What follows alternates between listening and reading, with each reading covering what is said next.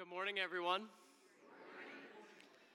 Man, it's good to see you guys this morning. My name's Aaron. I'm one of the pastors here at Bridgewater, and I hope you enjoyed being able to sing this morning. Amen? Amen.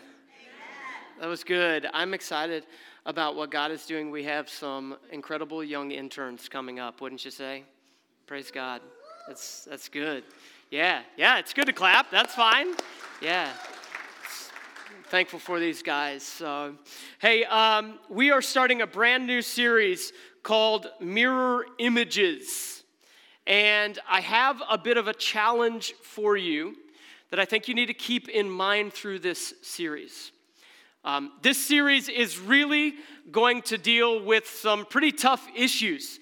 Some issues that our culture is wrestling with. I'll be honest with you, some issues that our culture and maybe even you here today would strongly disagree with how we will, talk about the answers to these questions. And so my challenge to you is this. Each week is going to build upon the week before. And we will not be able to answer every question or every issue that we're going to talk about all in 1 week. In fact, I'm pretty sure we won't be able to unpack all of it in even 5 weeks. But we want to view this as a start to a conversation. And so if one of the topics or multiple of the topics that we talk about over the next couple of weeks strikes you or hits home or is something that is very personal for you, I hope that you would first and foremost let me know, let us know, so that we can continue to have a conversation, okay? Now, you've surely noticed that there are conversations in our culture that are very divisive. Anybody seen that? Whew, okay. Anybody entered into the online realm for some of these conversations? That's a lot of fun, right? Okay. So here's where I want to start this morning. I want to start with a question and unpack some of where this kind of goes. Okay, here's the question. How do we determine what we can and can't do? I could ask this question a lot of ways. How do you determine what you should or should not do? How do you know, this is really a question of how do you know what's right and what's wrong? Or maybe we could go like this. Can we know what is right and what is wrong? Is there right and wrong?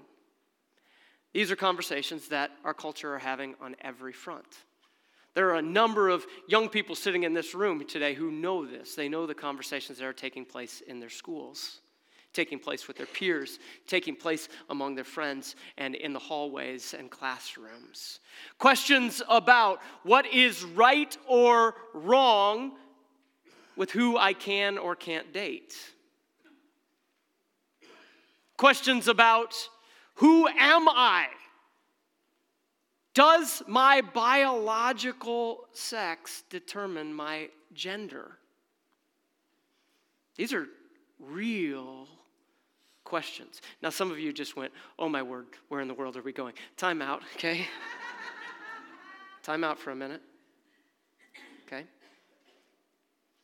I want you to know that in the coming weeks, we are going to dive into those things. We will give you parents a kind of a PG-13 warning as we walk into those things because I realize that some of those might be conversations that you want to be very careful how you approach as parents.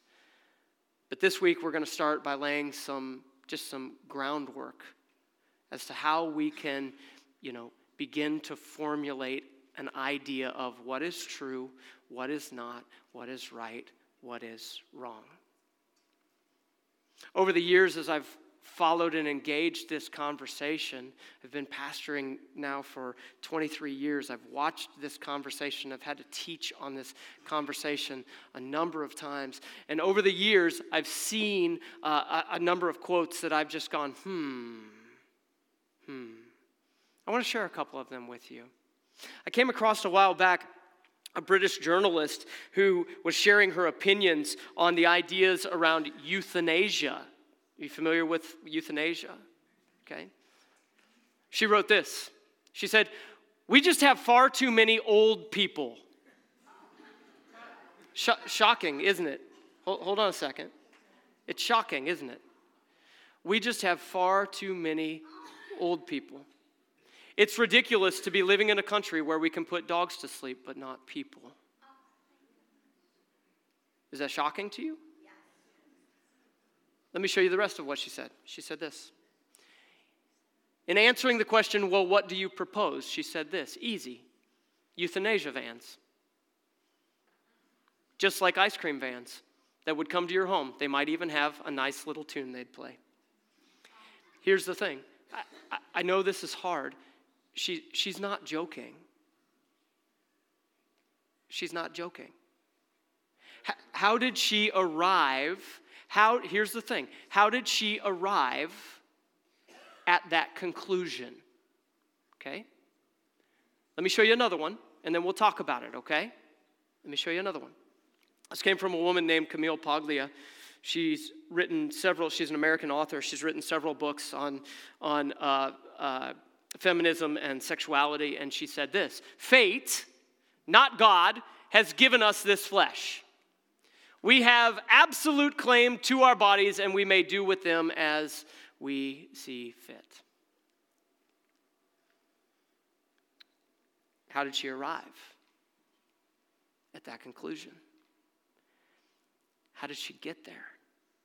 She wrestled with the same question that you and I are going to wrestle with today, this question of how do we determine what we can and cannot do? And I'll tell you, they arrived there somehow. They arrived there through a lens, something that they look through that helps them determine who they are, where they came from, how they got here, what is right and what's wrong. This is, frankly, friends, this is what we call a world view. Ever heard that term before? A world view? Okay. A world view is a lens that helps you determine, should I or should I not do this? Should I or should I not move in with my boyfriend or my girlfriend? Should I or should I not engage in intercourse? Should I or should I not speak to someone this way? Should I or should I not, pardon me, but should I or should I not put grandma or grandpa down? These are the questions. And I know this is hard, but these are real life questions. So how do you determine a worldview? Well, because here's the thing. We live in a world where what's being said is that, hey, your truth is your truth, and my truth is my truth, right? And we need to wrestle with, is that right? Is it wrong? How do you determine? There's 5 questions that I think go into determining a worldview. 5, what would seem to be very simple questions, but they're not simple. Here are the 5 questions. Number 1, how did I get here? In other words, question of origin. How did I get here? Question number 2, who am I? Who am I? What's my identity? Question number 3, why am I here? This is a question of purpose. Question number 4, how do I determine what's true or right? This is a question of authority. This is a question of truth. How do I know what's right and what is wrong? And then question number 5, where am I going? Or in other words, what does the future hold? These 5 questions. Each of you, whether you know it or not, you've answered these questions in some way, shape, or form. You have a worldview. You already have one. It's part of why you gasped at some of what was read. Because what happened is your worldview came up against someone else's worldview. What now? What now? What I want to do today is walk through 3 truths that I believe help us build a biblical Christian worldview. I realize that in a gathering like this, there may be people here that say, I'm not sure that's my worldview. That's okay. I hope you'll hear me out. I hope you'll check it for yourself. I hope you'll look into it and wrestle through it and take it apart and see whether or not it works. But these three truths, listen, if you are going to claim to have a relationship with God and follow God and aim to make Jesus the leader of your life, these three truths must be anchored in your soul. Otherwise, everything's free and clear, and you can do kind of whatever you want. Fate, not God, will be in charge. Here's the three truths. Number one, God is the source of life. God is the source of life. A biblical Christian worldview, whether it's yours or not, starts there. It starts with the idea that we didn't just show up. We didn't just appear. We didn't evolve. God put us here. In fact, the scripture is more clear than just that. It talks about how God put us here. In Genesis chapter 1, here's what it says. In verse 1, it says, "In the beginning, God created." In the beginning, God created the heavens and the earth. Everything that we can see, everything that is, God made it. Surely many of you have seen pictures of what the Hubble, telescope has brought back to us. And we could show you picture after picture. The reality is everything that you could ever see, as far as you can go into space, God made it. And then in verse 2, it goes on and says this. Now the earth was formless. This thing that we now inhabit, the earth was formless and empty. Darkness was over the surface of the deep, and the Spirit of God was hovering over the waters. And then verse 3, and God said, "Let there be light," and there was light. This is the beginning of an explanation of how everything came to be. God spoke, and it happened. God said, "Let there be vegetation." There was vegetation. God said, "Let the waters be separated," and it was done. God said, "Let there be land," and it occurred. God said, "Let there be animals that roam about on the land," and it occurred. God said, "Let there be fish that fill the waters," and it occurred. And then, at the culmination of creation, God did this. In Genesis chapter 1 and verse 26, it says this. Then God said, "Let us make mankind in our image, in our likeness." Now here's the thing. I'm not going to spend a ton of time on this, but I'll spend a little bit of time today because we are going to camp in the coming weeks in these verses. We are going to take them and unpack them and tear them apart and expound on them through other passages of Scripture as well. But these passages are foundational. The bottom line is God said, "Let us make mankind in our image, in our likeness." And unfortunately, what I've seen happen over and over is rather than recognizing that we are made in the image of God, we try to make God in our image. We try to make God fit into our boxes. But God is the source of life, not vice versa. God said, "Let us make mankind in our own image, in our likeness, so that they may rule over the fish in the sea and the birds of the sky and over the livestock and all the wild animals and over all the creatures that move along the ground." And then in verse 27, he continues on and he says this, "So God created mankind in his own image. In the image of God, he created them, male and female, he created them." In case you missed it the first time, mankind, male and female, are made in the image of God.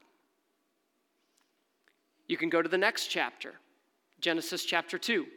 Which is another explanation. It's not two creation accounts. They're not different accounts. It's just explaining, the same thing from two different points of view. In Genesis chapter 2 and verse 7, we're told this. "Then the Lord God formed a man from the dust of the ground and breathed into his nostrils the breath of life, and the man became a living being." In other words, what this is saying is that God made us. He spoke life into existence. He is the source of all life, every piece of it. God created it. He made it. Now, what does that have to do with a worldview? Here's where the rubber meets the road. If God made us, then he gets to tell us a couple of things, okay? And this is big. Here's what he gets to tell us. He gets to tell us who we are, and he gets to tell us what we're supposed to do. I would add to that, he would tell you what your purpose is. He gets to tell you why you're here. He gets to tell you what the future is going to look like. If God made me, then I am responsible to him. And that has a pretty big impact on my worldview. It's going to impact how I think about my body. It's going to impact how I think about other people. It's going to impact how I think about the value of life and what I'm here for and what I'm supposed to do. And it's also going to impact how I know what is true and right and good versus what is false and wrong and sinful. If God made me. If God made us, he gets to tell us a bunch of things. Now, the text is quite clear that you and I, we were made in the image of God. It's almost as if God made us to reflect him. Anybody ever seen a mirror before? I'm sorry that my mirror is already broken, but I had a little mishap this morning. What does a mirror do? A mirror is designed to reflect. It's designed to show me the truth, whether I like it or not, about what's going on here.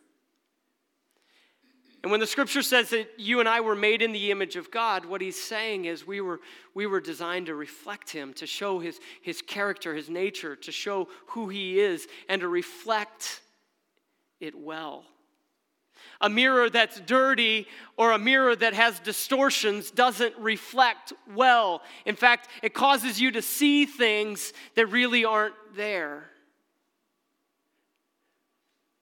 What the very next chapter, if we move on from Genesis chapter 2, what the very next chapter of Scripture tells us is that very early on in the history of humanity, men and women, male and female, just like you and me, who were made to reflect the image of God, ended up looking like this.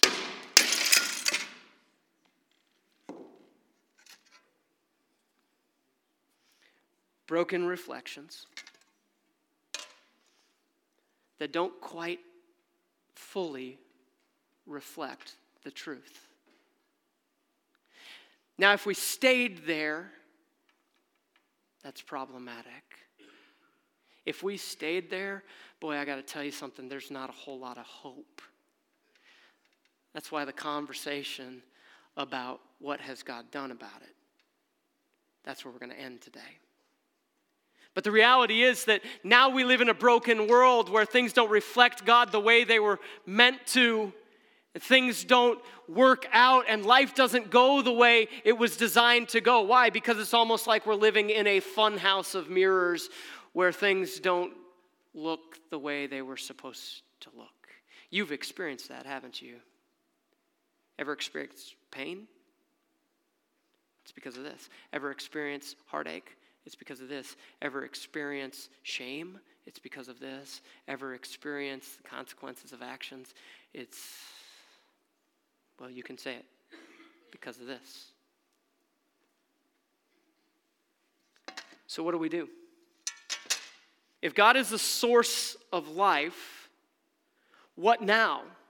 Where do we turn when we realize that things are broken and not going well? Well, this is where the second foundational truth comes in. You need to know this. The Bible is the authority for life.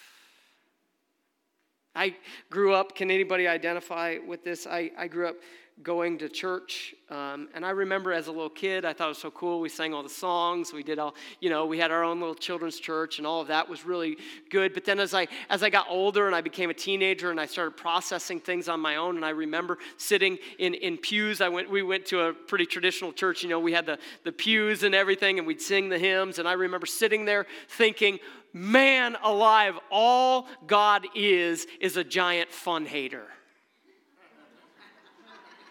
Really. He just wants to keep me from doing anything fun. And thankfully, as I've grown and matured and come to realize some things, what I've learned is this. When God says no, when God says don't, he's also saying don't hurt yourself. He's trying to protect us. He's showing us the way that things were meant to be. He's showing us the way to go because, when there's a lot of different paths and you could choose any number of paths, well, guess what? Not every path leads to the same outcome. Do you understand that? And so God is trying to guide and protect us. And the Bible is how God speaks to us, and he gives us clarity on what is right and what is wrong, and he gives us insight into how we should live. In fact, a man named Paul wrote a letter to one of his proteges, an intern, so to speak. And he said to him in 2 Timothy chapter 3, in verse 16, he says this, all scripture, every bit of it is God-breathed and is useful for teaching, for rebuking, for correcting, and training in righteousness. Now, here's the thing. I understand that the scripture can be a little bit overwhelming. Can be divided largely in big sections, kind of into two. You've got an Old Testament and a New Testament. Can be divided more from there into 66 different individual books, okay? The reality is every single piece of it, God has spirated or breathed it into existence, speaking to us. And why does he do that? Here's why. Because he wants to teach us. He wants us to know. He wants you to know if there is a right or wrong in questions of your sexuality. He wants you to know if there is a right or wrong with questions about the sanctity of life. Questions about our gender and authority and marriage and every aspect of life. Is there a right or wrong? Well, he teaches us. And not only that, he loves us enough to tell us no, to rebuke us.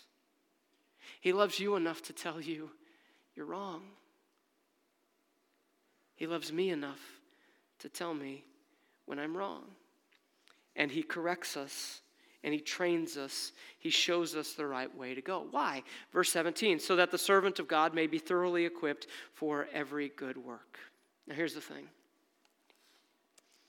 How much do you have to dislike someone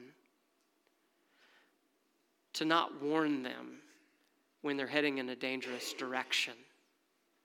Let me ask you that again. How much do you have to dislike someone when you know and you can see that they're clearly headed to a crash or they're clearly headed to destruction and you stand there on the sideline and keep silent? How much do you have to dislike someone? The reality is God has not kept silent. It may not be popular. It may not be what I like. It may not feel good, but he has not kept silent. He's told us the truth. I love what one pastor, a guy named Jeff Vines, had to say. He said this, if a pastor really loves you, he will not affirm what Scripture teaches will not prosper you, but harm you. Do you know what he's saying? He will not tell you, oh, you're fine, it's okay, if you are going against what the Scripture warns you not to do.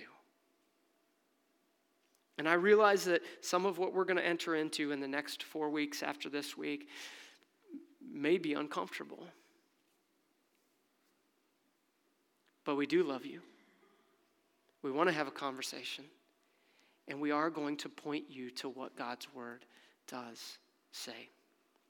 So, what do we need to know? We need to know that God is the source of life. We need to know also very clearly that the Bible The Scripture is the authority. It is through the Word that God equips us for every good work. He prepares us for every portion of life. He speaks into questions about dating. He speaks into questions about, the future. He speaks into questions about what you should do with your body. He speaks into questions about marriage and sexuality and gender, and you name it, it's all there. Third, and here, before I share this with you, unfortunately, I think many people, many Christians would amen or like the first 2 points and skip over this one. But this one is foundational. Grace and truth is our approach to life. Grace and truth is our approach to life. The truth is not a club to be wielded and beat other people across the head with. That's not what it's there for. Grace and truth is our approach. Over the 5 weeks of the series, we're going to look at Colossians 4 a number of times. You're going to get used to this passage. We're going to look at verses 2 through 6 several times.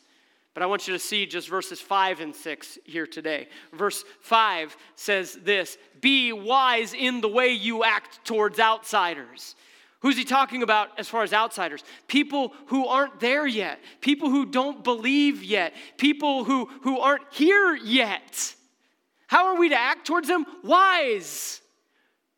We're to come with grace and love.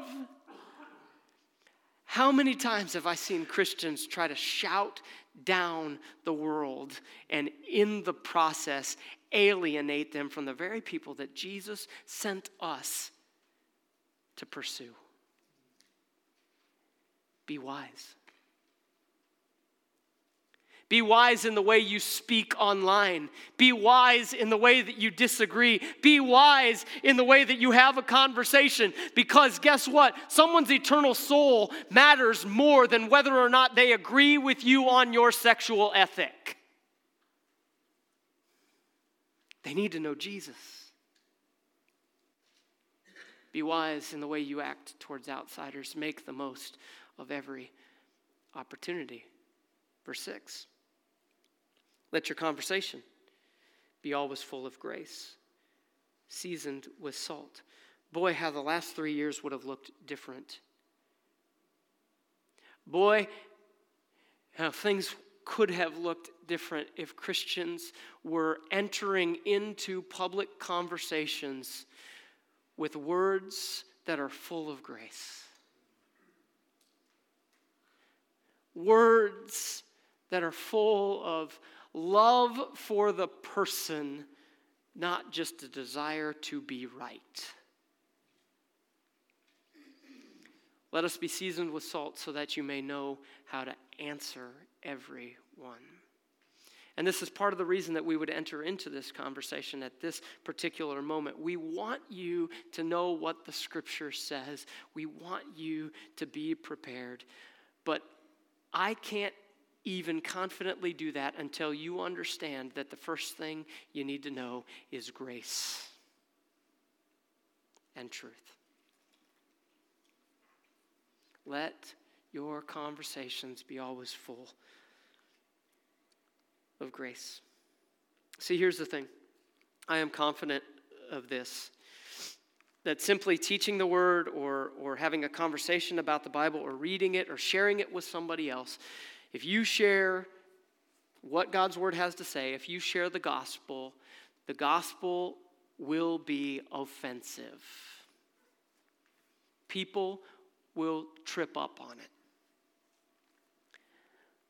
But I don't have to be offensive. And neither do you. So here's the thing. The gospel is offensive. I better not be. It's imperative. So what do? I told you a little bit earlier that I believe there is a solution for this broken mess. I believe that God went on a rescue mission to do something about putting these pieces all back together and restoring them. And they may not fully and finally be restored until the end of time, but God is in the process of working it out and putting it all back together. And it started with one man. His name is Jesus. In John chapter 1, we read about him. Here's what it says. Verse 1. In the beginning. Oh, wait a minute. We just read that. Genesis 1. I think it's there for a reason to make us perk up and go, wait a minute. I remember what happened in the beginning. God spoke everything into existence. He created us in the image of God. And then sin entered into the world and everything started to fall apart. What now? In the beginning was the Word. Okay, that's interesting. What's that? And the Word was with God. Okay, whatever it is, it was with God. And the Word was God. It's interesting. Verses 2 and 3 go on and say this. He was with God in the beginning. Through him all things were made, and without him nothing was made that has been made. So whoever we're talking about and whatever we're talking about has creation capability. He spoke it into existence. He was there. Right? Verses 4 and 5 goes on. In him was life. Okay? He is the source of life. The Word, whatever this is, it is the source of life. And that life was the light of all mankind. The light shines in the darkness, and the darkness has not overcome it. What's that? That's showing us what is good and true and right. Where does that come from? It comes from the Word, whatever John is talking about. You can keep going, but I'll take you to the verse that is the great reveal. The great reveal shows up in John chapter 1 and verse 14, and here's what it says. The Word became flesh and made his dwelling among us. We have seen his glory, the glory of the one and only Son who came from the Father, full of grace and truth. It is none other than Jesus. And why did he come? He came because I'm like that. And so are you. And so is the rest of the watching world, whether they agree with us or like us or dislike us, but Jesus came for them too. And here's the thing. Jesus is the one who restores us and begins to pick up the pieces. He's the one who stepped in and took it all upon himself, all of the brokenness, and he started bit by bit putting it back together. If you will trust him, he will restore you. Now back to our worldview. Again, I told you this is not going to unpack everything in 1 week, so I want to leave you with some questions for you to unpack for yourself. If you're taking notes, I urge you write these down or take a picture when I have all of them up here. These are the questions that I want you to wrestle with. Question number 1. Is your worldview the lens through which you make decisions? Is your worldview filtered through the Bible, or is your worldview filtering the Bible? Are you making decisions based on what God's Word says, or are you coming to God's Word and saying, I don't like that, cutting that out? People have done it. Or twisting it, shaping it. Question number 2. Is your testimony towards outsiders helpful to them coming to faith in Jesus? Or would they say, you know what? That guy's just a jerk.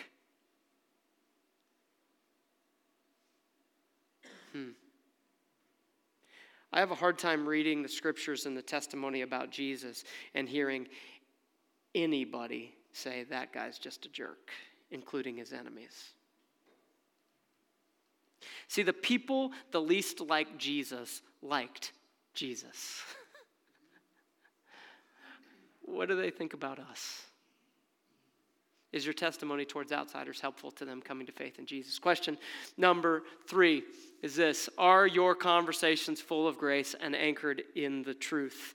Or are they full of truth and anchored in your fear or anger or bitterness? Question number 4: are you appropriately prepared to give answers for your beliefs? And if not, okay. We're going to try to resource you. In fact, throughout this series, we're going to reference a number of resources. If you would like to look at these resources, you can go to this website. It's at our bridgewater.church/mirror, and you can find a number of resources on the topics that we are going to talk about. Because the reality is, we have to dig in and study and know and understand what's happening culturally, and also know the Word of God to be able to respond biblically. Those are the things I'm going to ask you to consider. As we go into the next few weeks, there will be hard things. But if you're ready and willing to let the Word of God shape your worldview, I think you'll taste and see that the Lord is good. Would you pray with me? God, thank you. Thank you that you give us clarity and guidance, and thank you that you haven't left us to our own devices. God, I know that if I try to figure everything out on my own, I tend to mess things up and make them worse. I am so thankful that you have loved us enough to give us a clear explanation of how I got here, who I am, why I'm here, what is true, and what the future holds. God, please help me to rest in what you say. And for those who are here today that are going, oh, I don't agree. God, I pray that we would be able to learn from each other. I pray that we'd be able to enter into conversations together and know that even if we disagree, that we value each other because we're both made in the image of God. We pray in Jesus' name.